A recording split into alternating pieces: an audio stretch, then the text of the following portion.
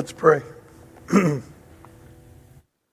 Heavenly Father, we thank you for being such a good and gracious God. And Lord, as we come here this morning to worship together,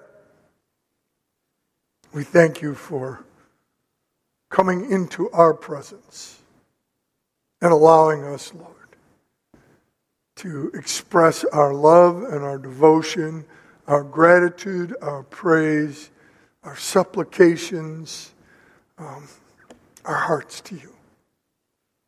I pray now that as we continue worshiping you in the understanding of your word, that, Lord, your Spirit will work in a mighty way to bring to each of us a truth we need to hear for ourselves today. And I pray that it will be a truth that we can hear together as a church. And Lord, I ask that during this message today, I might grow smaller and you might grow bigger. I pray this in Jesus' name. Amen. I don't know about your families, but it's probably true of all of you as well. Families have stories, right? There are things that go on in our family life that is just funny and interesting and amazing, and we love to tell stories. One of the stories that my daughters love to repeat over and over again is the story of the Paschal Lamb. It was Easter, and every Easter my mom made a lamb cake. And she would make it out of some, I don't know if it was yellow mix. It tasted like pound cake. And then she would put this wonderful vanilla icing over it. And then, to make it look like a lamb, she would sprinkle coconut on it and put a couple of eyes in it with raisins and a little cherry, part of a cherry for nose. And every year, didn't matter how old we were, we always wanted to eat the head. Now, the reason we wanted to eat the head was because it had all the icing on it. Extra icing. It was awesome. Well, my mom would make all of us take turns. So, one year, the last year, my mom made a lamb cake, and you'll understand why. The family is sitting around the table. I'm in the other room taking a nap because it's Easter and I'm tired. I've been up all day. I've been preaching. I've eaten with the family. They're horsing around in the kitchen. I wake up and I go walk into my mom's kitchen, and there's my mom, my brother, my sister, my cousins, and they're just all laughing. And this lamb cake has been cut from the back end. But then my baby brother, who by this time is probably 28, 29 years old, goes 6'2", 275 pounds. He's sitting at the table with this knife, big knife, threatening to cut off the whole head. And my mother is pleading with my brother. She always loved him best anyways. That's one of our family stories. She's pleading with him not to desecrate the lamb. I walk in and go, desecrate a lamb? A lamb cake? Are you kidding me, Mom? And then they're egging me on because they want me to be a part of this, especially my sister, because she likes to pretend that she was the good girl and I was the bad boy. But in fact, she initiated a lot of stuff. She was passive-aggressive in it. I was just more out front. And I said, I'm having nothing to do with this. My brother takes the knife and he just goes, whoosh, and the head comes off. And I thought we're going to have to institutionalize her. She got so upset. And she said, I will never again cook a lamb cake for any of you. And she never did. Ever. And of course, we were just rolling around laughing, and the kids had seen it and heard it, and they loved telling the story, and I'm probably not as funny as you think it is, but it was hilarious. And so one year I decided I would make a lamb cake and return to my mother's tradition. But the girls told me it looked like a rabid dog. So that's the end of the lamb cake. We all have family stories, don't we? And what happens in family is very formative to us. It shapes us. It's where we intimately learn about life. And it's where we grow. And it doesn't matter whether we're kids or we're parents or we're grandparents, we're still growing. I mentioned to Tim just the other day, I said, yeah, the funny thing about kids, because he's got Elijah who's about this big, and he's got a motor. That guy can go. And he reminds me of Pastor. And I said to him, you're going to grow up with your son. Because we all do. We grow up with our kids. There are stuff that we just need to grow up from, and when we're correcting our kids, we go, oh, that's why my mom said that to me, or that's why Dad said that to me. I think I better clean that up if I want them to do it. So you grow up. And then as a grandparent, you grow up too. I mean, my daughter's sitting there talking to me about how I baby my grandson. So I was listening to her and go, you're right. Absolutely right. I need to be firmer with him. But I also said, as a grandparent, I get to spoil him. Well, family researchers tell us that family is foundational to all human communities. It is the most foundational social unit that exists throughout the world. We shouldn't be surprised, right? When God created all things, the first thing that he created beyond all these things was family. He didn't create the church. He didn't create tribes and nations. He didn't create institutions. He created the family. And the family is where we are socialized, where learning begins, where we learn how to thrive and how to survive. Well, if this is true in the secular world, it would also be true of our spiritual family, the church. The church is a place where we grow and we mature and we learn about the spiritual life that God intended for us. It's a place where we can interact in a very personal way and begin to mature over these things and deal with them. And of course, the intimacy of community means that we're going to bump into each other. We're going to anger each other sometimes. So we need, just like every family, forgiveness and grace. We need truth. We need all the same things that a family needs. Love, support. It's what the spiritual family of the church provides. But what I do want to say is that while the church helps us in this shared life together to really grow into who God has intended us to be, I don't want any of you, especially if you have kids, to assume that the church can take your place. The church cannot take the place of the nuclear family. Because every day, you eat together. You work together. You spend time together. That's formative time. And they see your values and they see how you're living it out.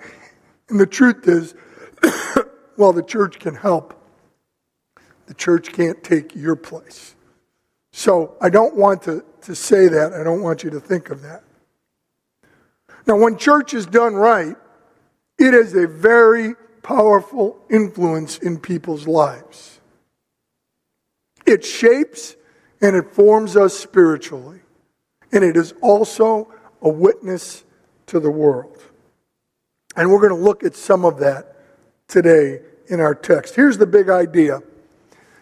The shared love of God in Christian community is not only spiritually formative for us, but it also serves to witness to the watching world. Let me repeat that. The shared love of God in Christian community is not only spiritually formative for us, but it also serves to witness to the watching world. Now, I want to say, if you're a member of the church today, I hope and pray that this message will remind you of the essence and the importance of life together.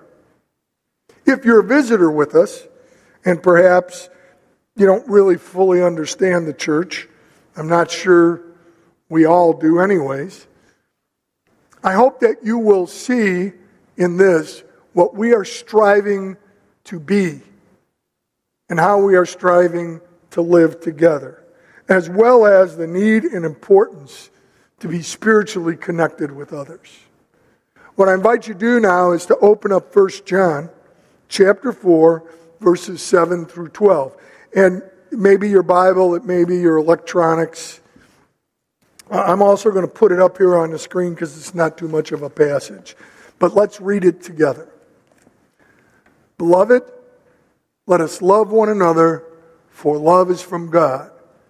And whoever loves has been born of God and knows God. Anyone who does not love does not know God, because God is love. In this, the love of God was made manifest among us, that God sent his only Son into the world so that we might live through him. In this is love, not that we've loved God, but that he loved us and sent his Son to be the propitiation for our sins. Beloved, if God so loved us, we also ought to love one another. No one has ever seen God. If we love one another, God abides in us, and his love is perfected in us. Now, let me give you a little outline of how we're going to go through this text. The first thing that we're going to look at in the message today is the exhortation to love each other. Then, how God's love defines us. After that, how we are to emulate God's love with each other. And finally, that loving each other is one way that we witness to the world. And then lastly will be just a practical application, some things that you can do to grow in this shared life together. I want to start on the first point from our text, which is to love each other. The text says, "Beloved, let us love one another, for love is from God."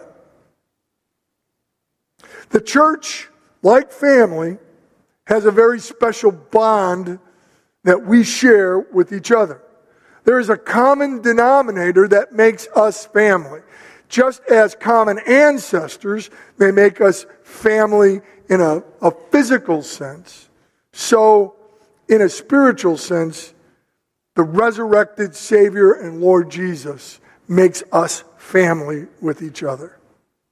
Earlier in John's letter, in chapter 3, he says this, "See how very much our Father loves us, for he calls us his children."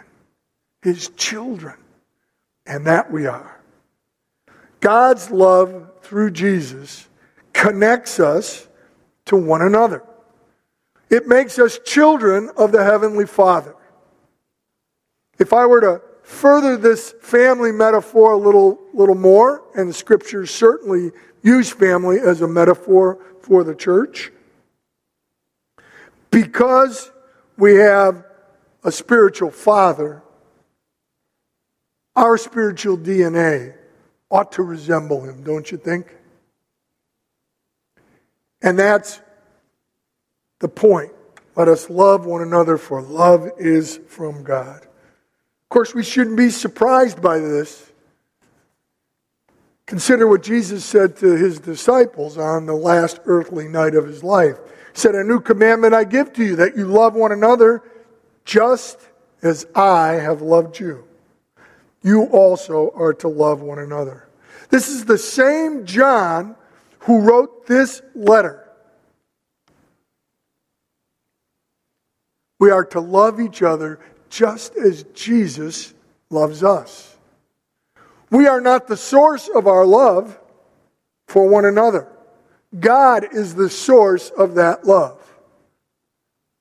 The love that Jesus embodied and that he modeled, that has saved us, is precisely that love that we are to share with each other.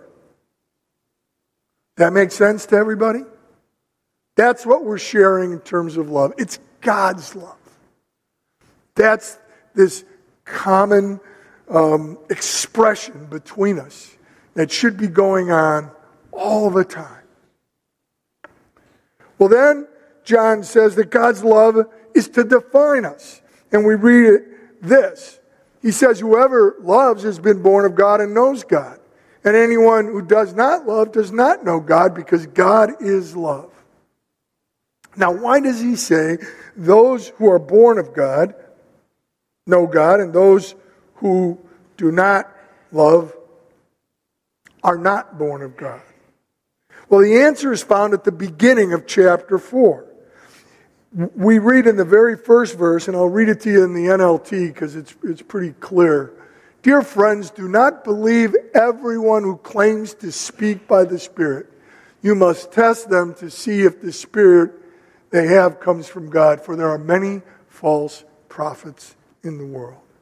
John was not only instructing his readers about the genuine life together that we do by loving one another, John was also helping them to identify and address false teachers so they would not be fooled.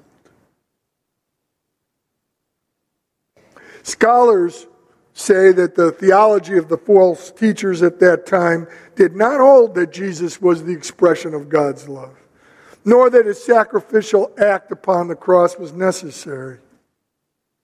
Their failure to fully embrace Jesus and the necessity and importance of God's love through him means that their claim to know God and to be able to teach the people was false. And they should not be trusted. So this was, for those who were reading this, a way to determine whether these teachers were true or they were false. The false teachers made pedigree and religious laws and customs, or possessing secret knowledge about God, the focus of their faith. John says, unless the love comes through Jesus, it's not of God. False teachers do not know God. They claim to, but they do not. And to add emphasis to this, he makes one more statement. He says, God is love. Now, what he doesn't say is love is God. He says God is love. God is creator. All things flow out of God. Love is not equal to God. And this is important in today's world. If you think about it, there are lots of people who want to synchronize all the faiths, especially the Christian faith. And they want it to combine with other things. And so they want to talk about Jesus as love. And they want to say love's the most important thing. And we don't have to use the name. And we don't have to do this. And we don't have to do that. And they want to diminish what Jesus has done because they don't understand. It's important that you understand. Jesus is the only Son of God. He is the only expression of God's love sufficient to take upon himself the wrath of God and to set us free in forgiveness. No other has done that. And how do we know that Jesus is the one who did that? We know because he rose from the grave.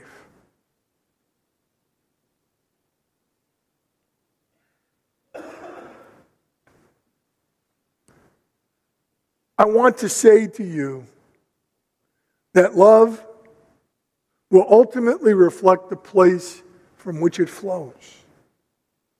Consider this from a worldly perspective, okay? My daughters had two grandmas, my mom and Marcia's mom. My mom was a warm fuzzy. Definitely a warm fuzzy. Marcia's mom was a prickly. Now, I got to tell you, they were both wonderful women and wonderful moms and wonderful grandmas. But my mom, she would hug and she would laugh and she would kiss. And she just was this warm, friendly person. But that's who my mom was. And that's how her love then got expressed. And Marcia's mom was more rigid and more structured. And she was more disciplined about things.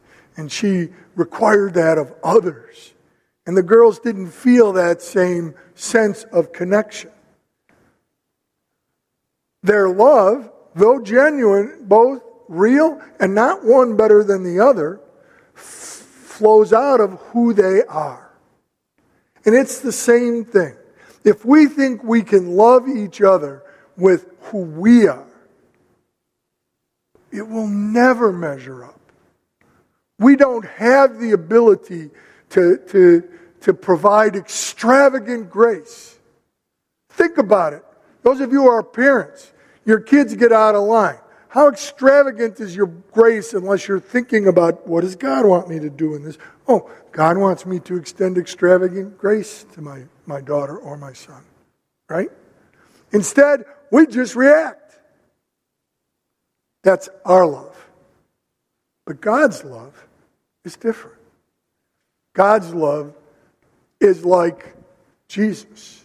And we see that, and we're going to see that more in the next movement and verse from this text. If love flows out of your brokenness, then it will reflect that.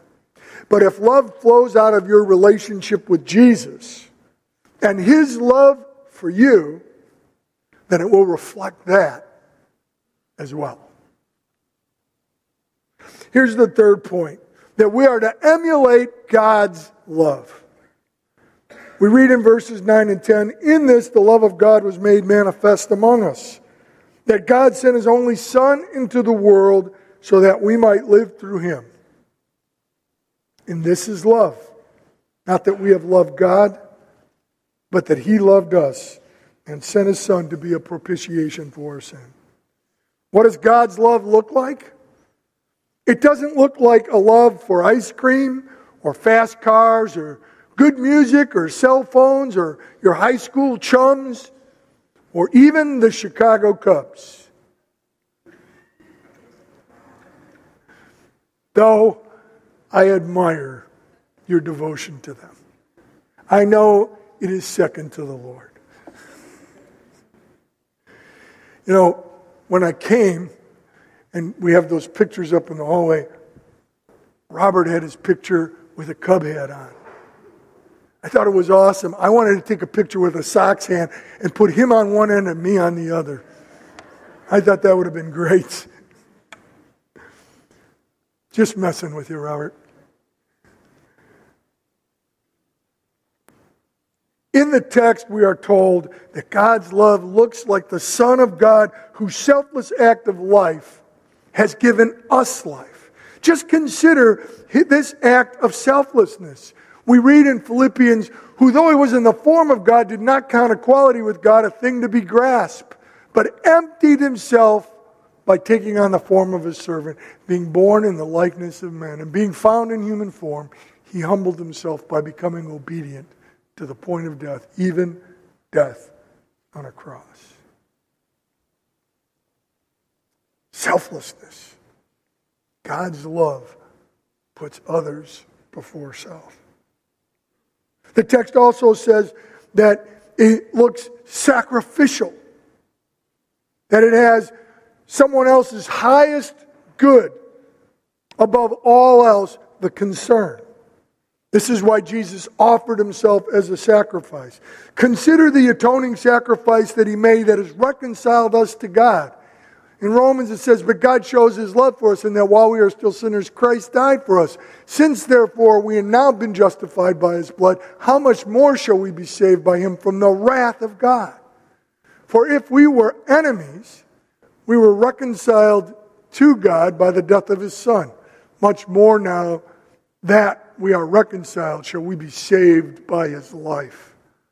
More than that, we rejoice in God through our Lord Jesus Christ, through whom we have now received reconciliation. God's love is not described to us as a feeling.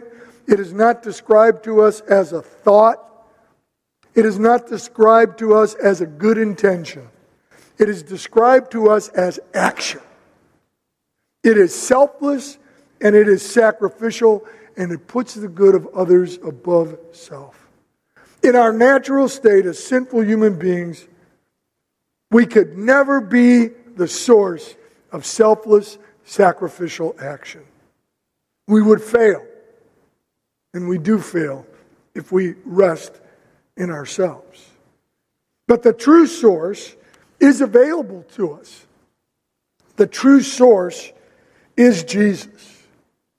And he wants to claim our life, give us life, and fill us with his Spirit and empower us so that we can live like he lived and we can love like he loved. God's love flows first to us from our acceptance of Jesus. And then God's love empowers us through the Holy Spirit so that we may act more like Jesus and flow out of us to others. That we might be selfless and sacrificial so that others will know God's love. And this knowing of God's love by others is evident in the last two verses. Let's move to that point. Loving each other is how God is revealed in the world. This is what we read. Beloved, if God so loved us, we also ought to love one another. No one has ever seen God. If we love one another, God abides in us, and his love is perfected in us. Verse 11 is just a repeat of the beginning of this text. It is an admonition that is repeated for emphasis. But then John introduces a new idea. He introduces the invisibility of God. No one has ever seen God.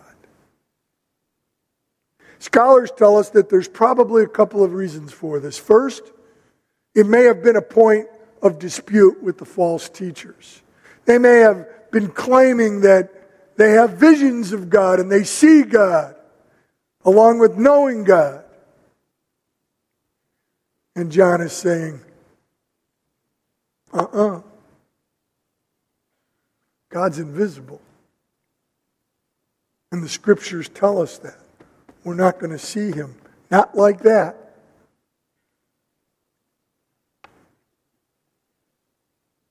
But second, scholars tell us that it was likely to encourage the church. Encourage the church in terms of looking outward and giving ourselves away. What do I mean by that? Well, it says that the love that we have with each other makes us complete and whole and mature, right? But in that complete wholeness and maturity, there is also an outward expression. How is the world going to see the invisible God?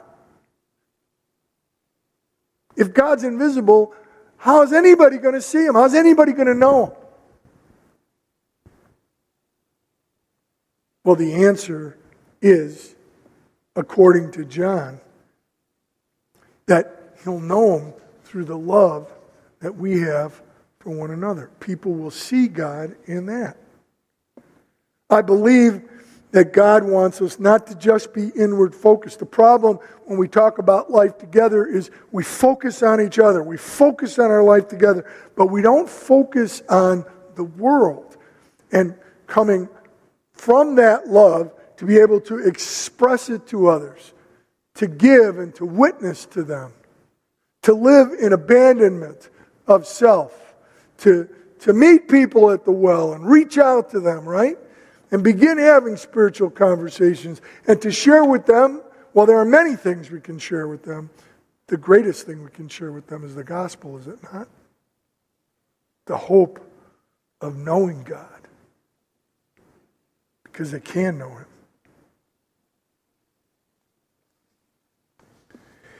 In the Gospel of John, John says in his very first chapter this: no one has ever seen God.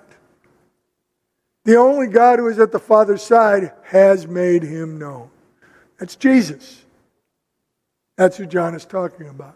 Now, John in this letter follows that same formula. Look at what we read. No one has ever seen God. If we love one another, God abides in us and His love is perfected in us. Is John saying here, and perhaps he is, and there are scholars who would say he is, that it is through our love for one another the world will see God. The invisible God will become known to them.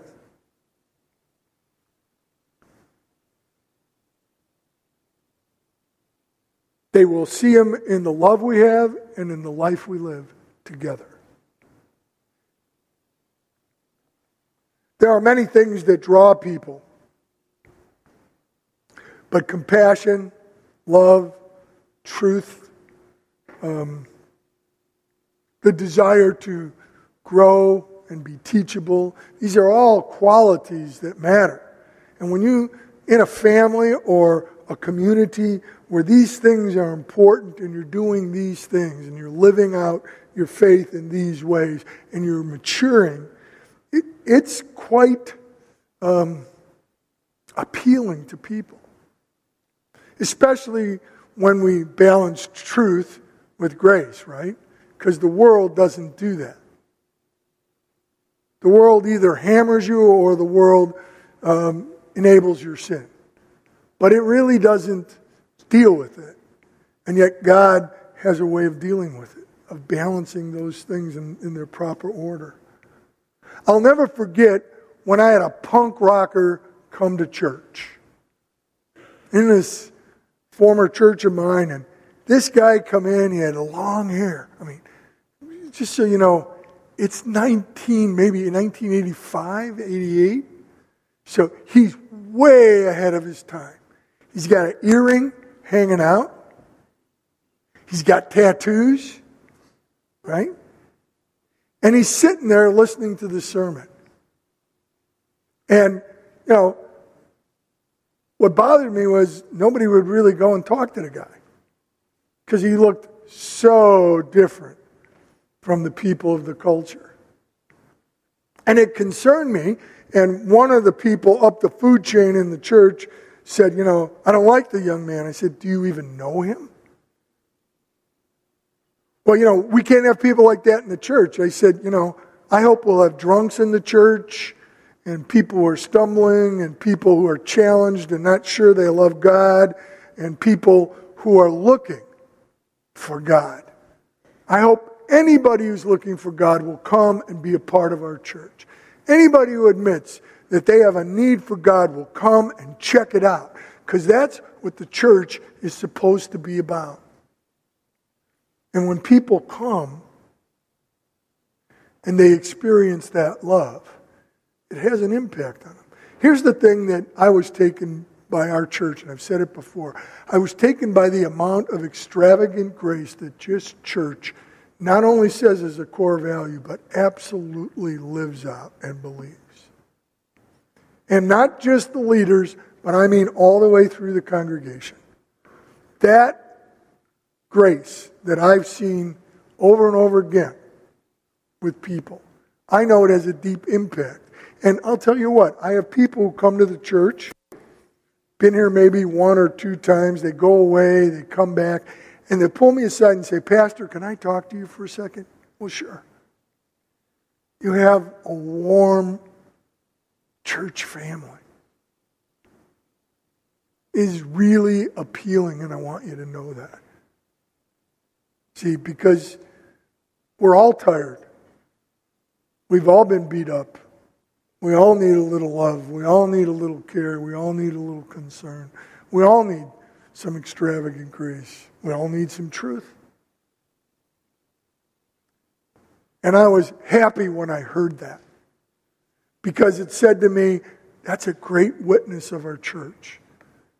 Not everybody is going to come here and be a part of the church. But it's important that when they see us interacting together, they see the love that we have for one another. Because it will speak to them about God, and they can see God in that. And when they see how we act toward the world out of that love, that also speaks to them. Project Share is coming up this fall, where we raise funds to feed the under-resourced throughout the Chicagoland area. It speaks volumes to people. They know about it. We've been doing it for years. They understand that it's coming out of our love, the love that God has given to us. These kinds of things matter, and they make a difference. Well, let me move on to application and bring this to a close. What is it, how is it that you can respond to this message in terms of the shared life together? Well, the first thing I want to encourage you to do is to take the shared life together seriously. Be intentional about loving one another. Don't take this relationship we have for granted. Don't just simply come and say, well, I just need to feel better. Because part of this church family is about maturing, and it's about growing, and it's about learning, and it's about reaching.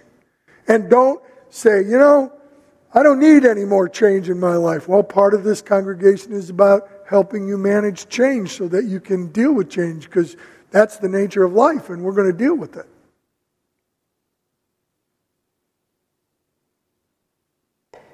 Take seriously this loving each other. Listen to one another. Listen, hear one another. Challenge one another where we need to be challenged, right? Encourage and support one another where we need to be encouraged and supported. And love. Love generously and love deeply. That's the first thing. Here's the second thing. Next week we start our annual plunge. The plunge is really an opportunity we have as a church to be on one page together. And during these 6 weeks, we study a topic together during worship. And then during the week, we meet in small groups, or what we call life groups, to study more about it in the Scriptures, to share with each other and allow the Holy Spirit to speak to us, and to discuss it so that we can grow more deeply in it. It's called a plunge because not everybody's in a life group, but much of our church is. And what we hope is that if you're not in a life group, you will try it out. You will take the plunge. Sometimes people are afraid of being with other folk, or they're not sure they're going to be liked, or they just don't know. But this is an opportunity to find out about this shared life together. You don't have to be a member of our church. Sign up for the Marks of a Disciple. That's coming up. Don't tip your toe in the water. Jump in. It's only 6 weeks. Then at that point, if you don't want to be in a life group, that's okay. It's time to get out. You may find that you like life group, but you need a different group. Maybe it doesn't meet your schedule and we have other groups. We're going to work with you to help you connect with each other so you can do life together and really love on each other and really live this shared life out so that God's love can be perfected in us as a church.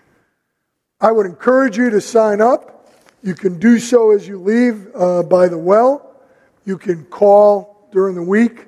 But we would love to have everybody signed up for the plunge. We're going to be focused on discipleship and the marks of a disciple, and it promises to be an incredible study. We have our studies all together for our life group leaders. They'll get that finished product before we start next week. So, I hope that you'll take advantage of that opportunity. Let's pray. Lord, we just thank you for your love and your grace. And we want you to know what a privilege it is that we have to be called into this family, here in this place, to love one another. I pray, Lord, that you will help us to be good stewards of your love. You will help us to live out your love with each other in powerful ways. And that we'll be so changed by that love, Lord, that it will cause us to relate to others outside of the world in just the same way.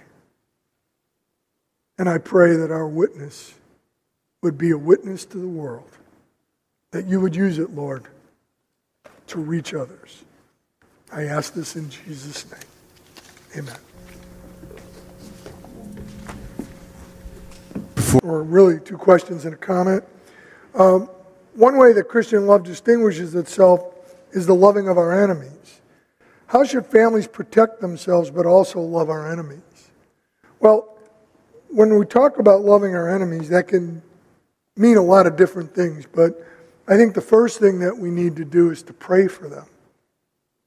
Maybe even before that, we need to pray for ourselves.